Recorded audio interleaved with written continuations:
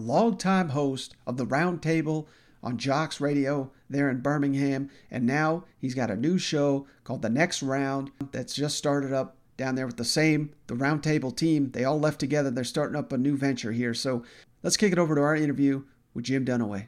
All right, we're pleased now to be joined by the one and only Jim Dunaway. Of course, he's a longtime radio host with Jocks. Now he's got a new show coming out, The Next Round.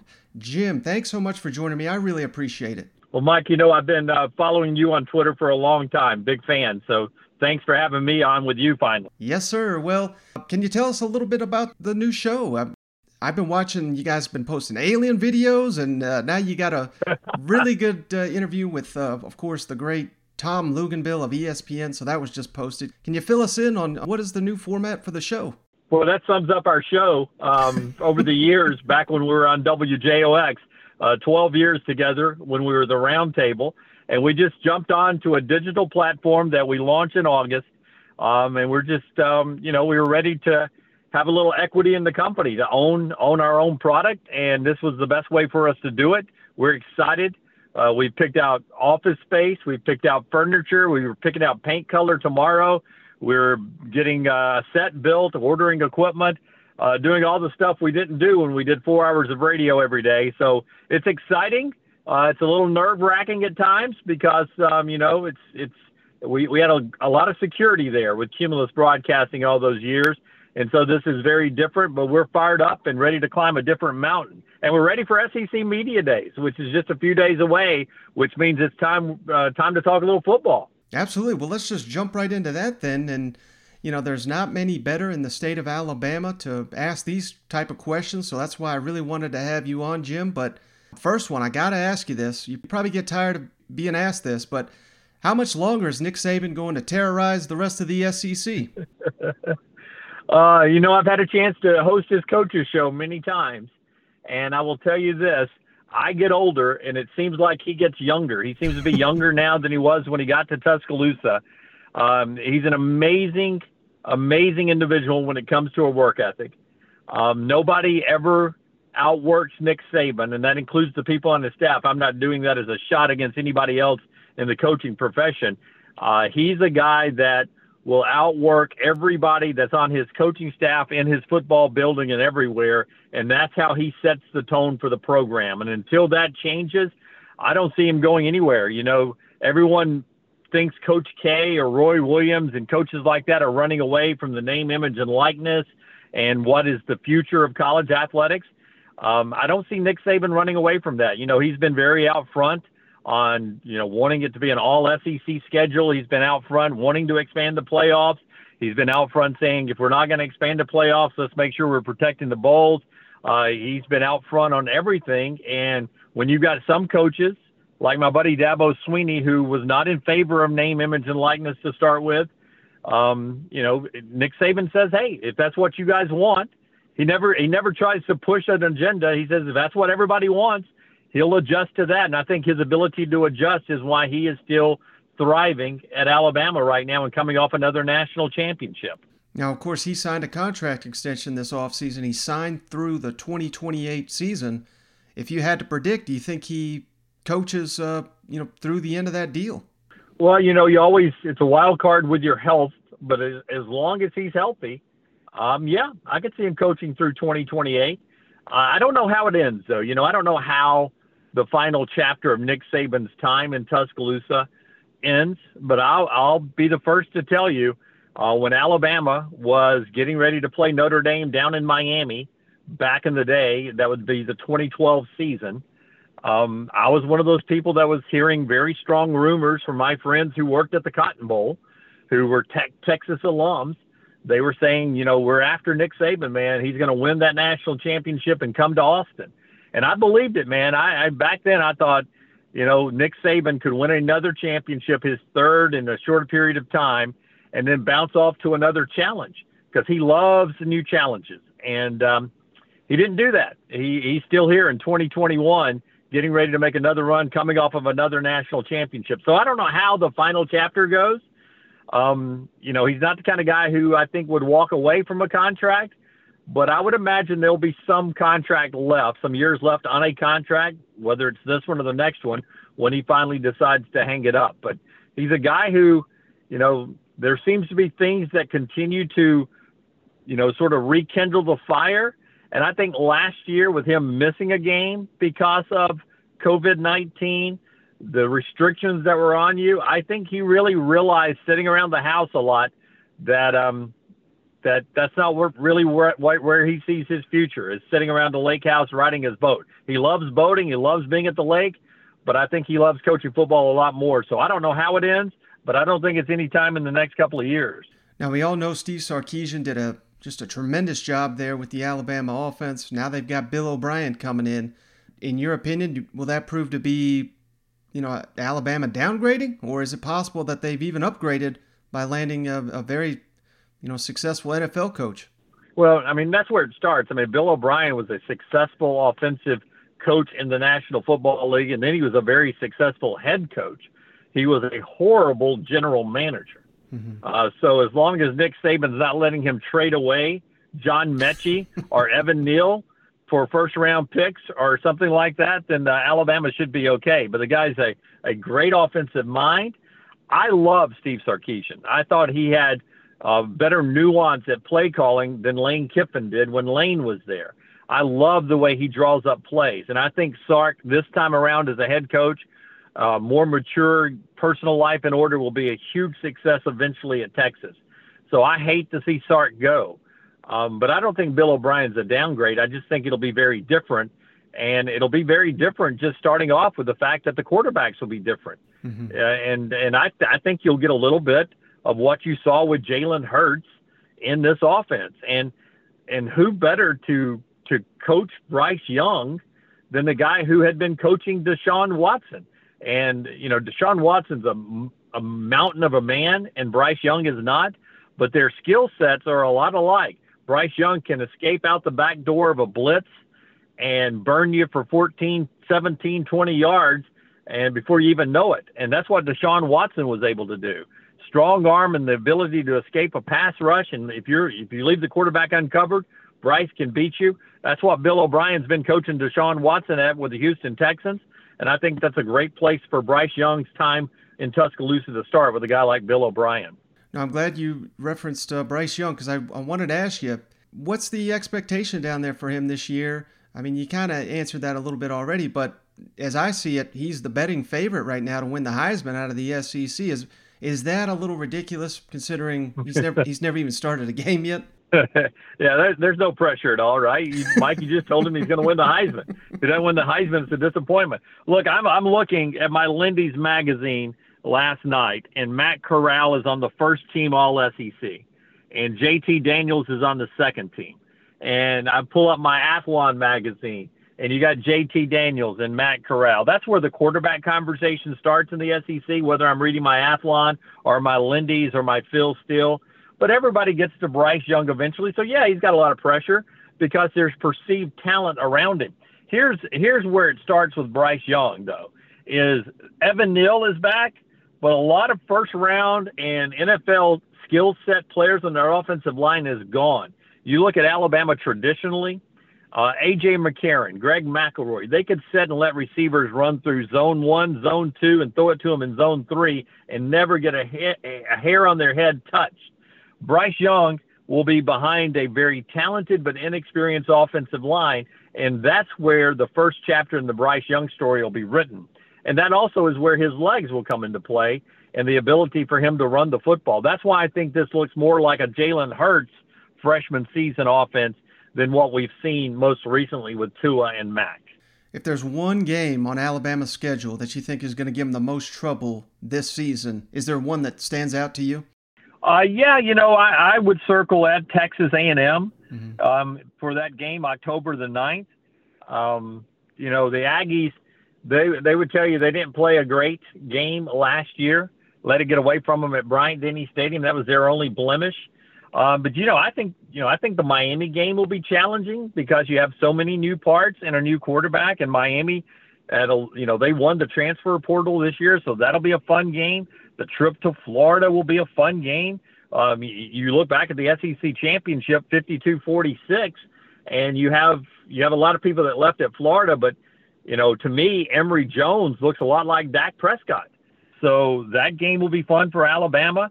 I think Ole Miss, what was that score? I mean, it was 1,000 to 999. It seems like, as I remember that game, that's going to be a fun game. And, if Matt Corral, if he's not the best quarterback in the SEC, he's the second best. And I don't think anybody gets under Alabama's Pete Golding or Nick Saban's skin better than Lane Kiffin does at drawing up plays.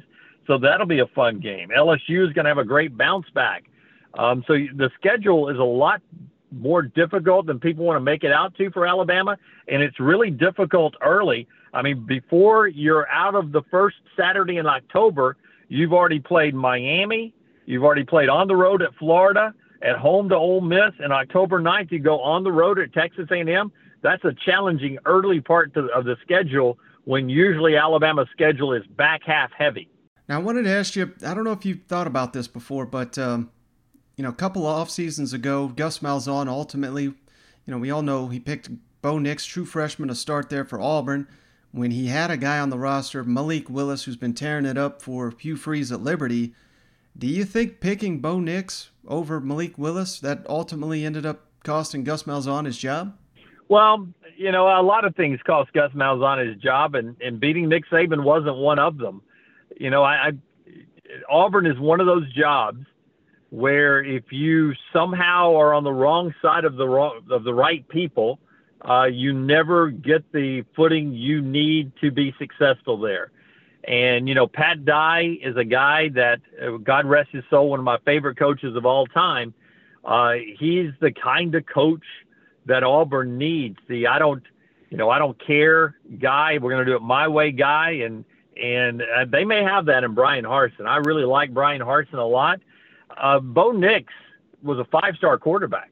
Bo Nix, I said when he came out of Pinson, the day on National Signing Day, I said on our radio show, I said, hey, this guy, I think by his junior year will be a finalist for the Heisman. I don't think he wins it, but I think he'd be a finalist for the Heisman. And we're going into his junior year. We'll see what, Bo has around him. But that talent level hasn't been up to the level of Alabama, and it's not up to the level of LSU's national championship, and it's not up to Georgia's level. It's not up to Texas A&M level. And I think ultimately that's why Gus Malzahn lost his job. He had some great recruits like Tank Bigsby. He didn't have enough of them to stay competitive with the Georgias, the LSUs, the Texas A&Ms, and the Alabamas. That it's not Bo Nix. It's not a Bo Nix problem. It's an overall roster problem that cost Gus his job. But Gus is going to thrive at UCF. You mark my words, the guy will be a hit at UCF. And you probably have not seen the last of Gus Malzahn in the top 10 or on a national stage. Now, you referenced, of course, the first-year coach Brian Harsin. He also brought in offensive coordinator Mike Bobo. Do you think they can maximize Bo Nix's talent? And what's the realistic expectations for Auburn going with the first-year coaching staff? Well, I would tell you, I think Mike Bobo, he played the way Patrick Nix, Bo's dad, played. He coaches offensive football the way Patrick Nix played and the way Patrick Nix likes to coach.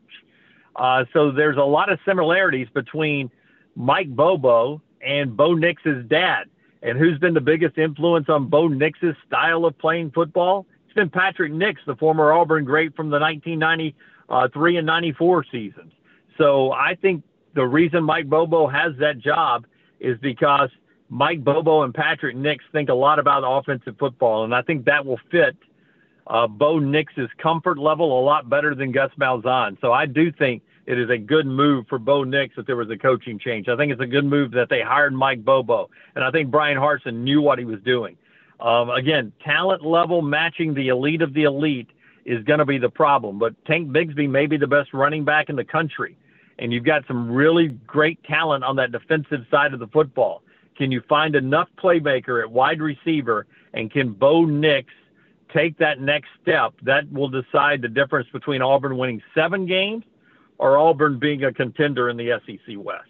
Now, I'm sure you've seen the story out of Miami with the the boosters donating to or donating or sponsoring, whatever you want to call it, basically every player on the roster there to the tune of a little over $500,000.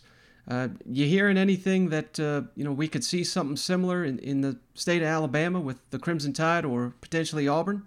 I don't know if it's going to be one big lump sum like that, but in this the way everybody thought it was going to play out. I personally thought that you'd have 25 booster-owned companies that would eventually, and I'm not speaking Alabama or Auburn, I'm speaking all across college football. Mm-hmm. Throw in UAB, throw in Vandy, whoever you want. You'd have 25 business owners who are alums of State University, and they would, basically adopt a recruit. And for 4 years, they would, name, image, and likeness. They would, buy jerseys and, do car ads and all that. And then, another recruit would come on and you get that guy for 4 years. I don't see a problem with it. I think it's, the money may change a little bit. There may be more money available, but I think we all believe in our heart of hearts that there's been a little extra going on in college athletics since they were dropping hay bales off of trains back in the 1900s, right? Stuff a few $100 bills and roll them off the train on a ranch for a big running back in Texas and try to get them to go to College Station. It's the way I pictured recruiting in the 1920s. And I bet it hadn't changed much over the years, just the way you get the money to the recruits. Now we're doing it on the up and up. And I like it. And if some big booster who owns a car dealership wants to sponsor a left guard to do commercials for his car dealership, and that left guard gets a little money out of it, and a school gets a good left guard, I don't see where anybody's getting hurt. How much pressure is going to be on Kirby Smart if Georgia does? I don't know if they have to win the SEC. I think they're going to be a huge favorite to win the East, but at least make the college football playoff. Is there going to be heat on him if he can't deliver that this year? Well, let me pull out my summer pool magazine again. Last night, I think the headline said something like Georgia chasing Alabama. Mm-hmm. Georgia with the talent to win the national championship. So yeah, I mean, Georgia's not far off. And I'll remind you, JT Daniels is unbeaten as the starting quarterback at Georgia. He hasn't lost one yet since he started. So that team is really good. But I will look at most first-round All-SEC teams. You may have JT Daniels as your quarterback. A lot of people have Matt Corral. Some people will have Zamir White in as the number one first-team All-SEC running back. I personally go Tank Bigsby. I personally go Isaiah Spiller over Zamir White. I don't have a Georgia receiver that would make my first-team All-SEC. I don't have a Georgia offensive lineman that would make my first-team All-SEC. I don't even have a Georgia kicker anymore that would make my first-team All-SEC. So what I'm saying is Georgia is going to be built on another great Kirby Smart defense, and can that offense, with a really good quarterback, be good enough to be national champions? And you look at, I think we all believe in DJ Uiagalelei at Clemson. I think we all believe in Spencer Rattler at Oklahoma. I just assume Ohio State and Ryan Day will have somebody. We think Alabama would be pretty good offensively. So now, if you're Georgia, defense wins championships, the old cliche, but Nick Saban told us last year that it changed a little bit. So you got to play some offensive football, and hopefully Kirby, for Georgia's sake, moves that offense into the 2021 scale and not try to keep it in 2011 Alabama. Now, I really wanted to ask you about LSU. Do you think the team this year is closer to the 15-0 2 years ago, or closer to the 5-5 team that was a huge disappointment last year? I think it'll be closer to 2019 than what we saw last year. And I think that starts with the fact that you've got a new defensive coordinator, right? You bring in Jake Peetz, and he's going to come in there, and he's going to be the guy that sort of cleans up what Bo Pelini did last year. And you try to tell me what Bo Pelini was doing in that first game. I can't tell you. He stayed in man-to-man, and Mississippi State ran him off the field. And I'm not sure that LSU ever recovered from that game. They won some games down the stretch. They played better football before it was all said and done. But when your only wins are over Vandy and South Carolina, who are not very good, at Arkansas, they beat a good Florida team, and then they beat a pretty good Ole Miss team. So they played better late, and I think eventually Bo Pelini was just off his rocker last year. I think it starts with better defense. Derek Stingley Jr. is unbelievable. And I really liked Miles Brennan at quarterback before he was hurt. Max Johnson had some bright spots down the stretch. I think LSU's Jimmys and Joes are just too good not for them to be better than they were last year when it's all said and done this year. All right, last question for you, Jim. I really appreciate all the time you've given me. But, last year we had 4 new head coaches in the SEC, and I think you can make the case that, all of them very good hires. Sam Pittman at Arkansas, Lane Kiffin at Ole Miss, Mike Leach, Mississippi State, and Eli Drinkwitz at Missouri. Which one of those 4 do you think will win the most games at their current school? And I'm not talking this year. I'm just talking, staying out and staying at those programs for the rest of however long they're there. Oh, man. I think Sam Pittman will stay there the longest of all those. Mm-hmm. If you ever listen to the show, there's a good chance I landmined him right there. But I think they love him, and I think maybe he did the best job, relatively speaking, of anybody last year. They were very competitive and could have won a couple of more games like at Auburn. Mm-hmm. Leach will win some games. I don't know if Lane Kiffin can get into this conversation because I feel like Lane has one more move in him to not a Texas-like job, but to a job closer to a Texas job. And then Eli Drinkwitz, I had a chance to talk to some of the Alabama coaches as the season progressed and before they went to the playoffs, and they were really impressed with week 1, what Eli Drinkwitz and his coaching staff did to Alabama. And if you go back and see what Alabama did the rest of the year and go back to that game 1 and watch it again, Missouri did a pretty good job. Heck of a job against Alabama. So you're right. All 4 of those are good. I'd put Lane dead last. I would put Mike Leach because he's in the West. Sam Pittman. I'm going to go with Eli Drinkwitz gets more wins of all those. Oh, congratulations. That's the correct answer. He's Jim Dunaway. That worked out good. You got to give him a follow at Jim Dunaway and check out the new show, The Next Round. Follow it on Twitter, YouTube, all the platforms. Can't wait to see what you guys come up with in your inaugural season. Jim, thanks so much for joining me. I really appreciate it. Anytime, and Next Round Live on all the social media platforms, Next Round Live. And I enjoyed it, and I'm ready for SEC Media Days, and then let's kick this thing off. Just want to say thanks again to Jim for hopping on the line. I thought that was some outstanding insight into Alabama, Auburn, and the rest of these SEC teams. He's a very, very entertaining guy, as you can tell. And if you like that, you got to check out his show, The Next Round. Links to where you can find all that is in the show notes. Highly recommend. Give Jim that follow. Give The Next Round the follow on all the social media platforms and check them out. Let's support what they're doing over there at The Next Round. But hey guys, that's going to do it for this episode. I apologize once again for only having one episode, but like I said, you're going to get prepared to be hearing a lot of us here in the coming days with the SEC Media Days right around the corner, the unofficial start to the SEC season. And in the meantime, I'm going to try to keep getting these interviews lined up. And hell, who knows, maybe Cousin Shane one of these days will hop on the line.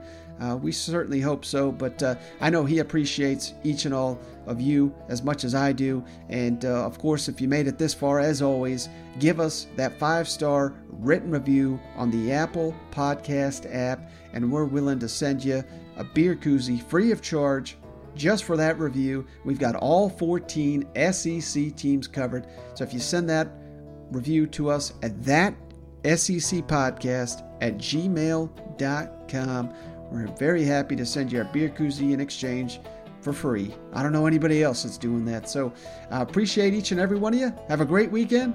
Catch you on the next one.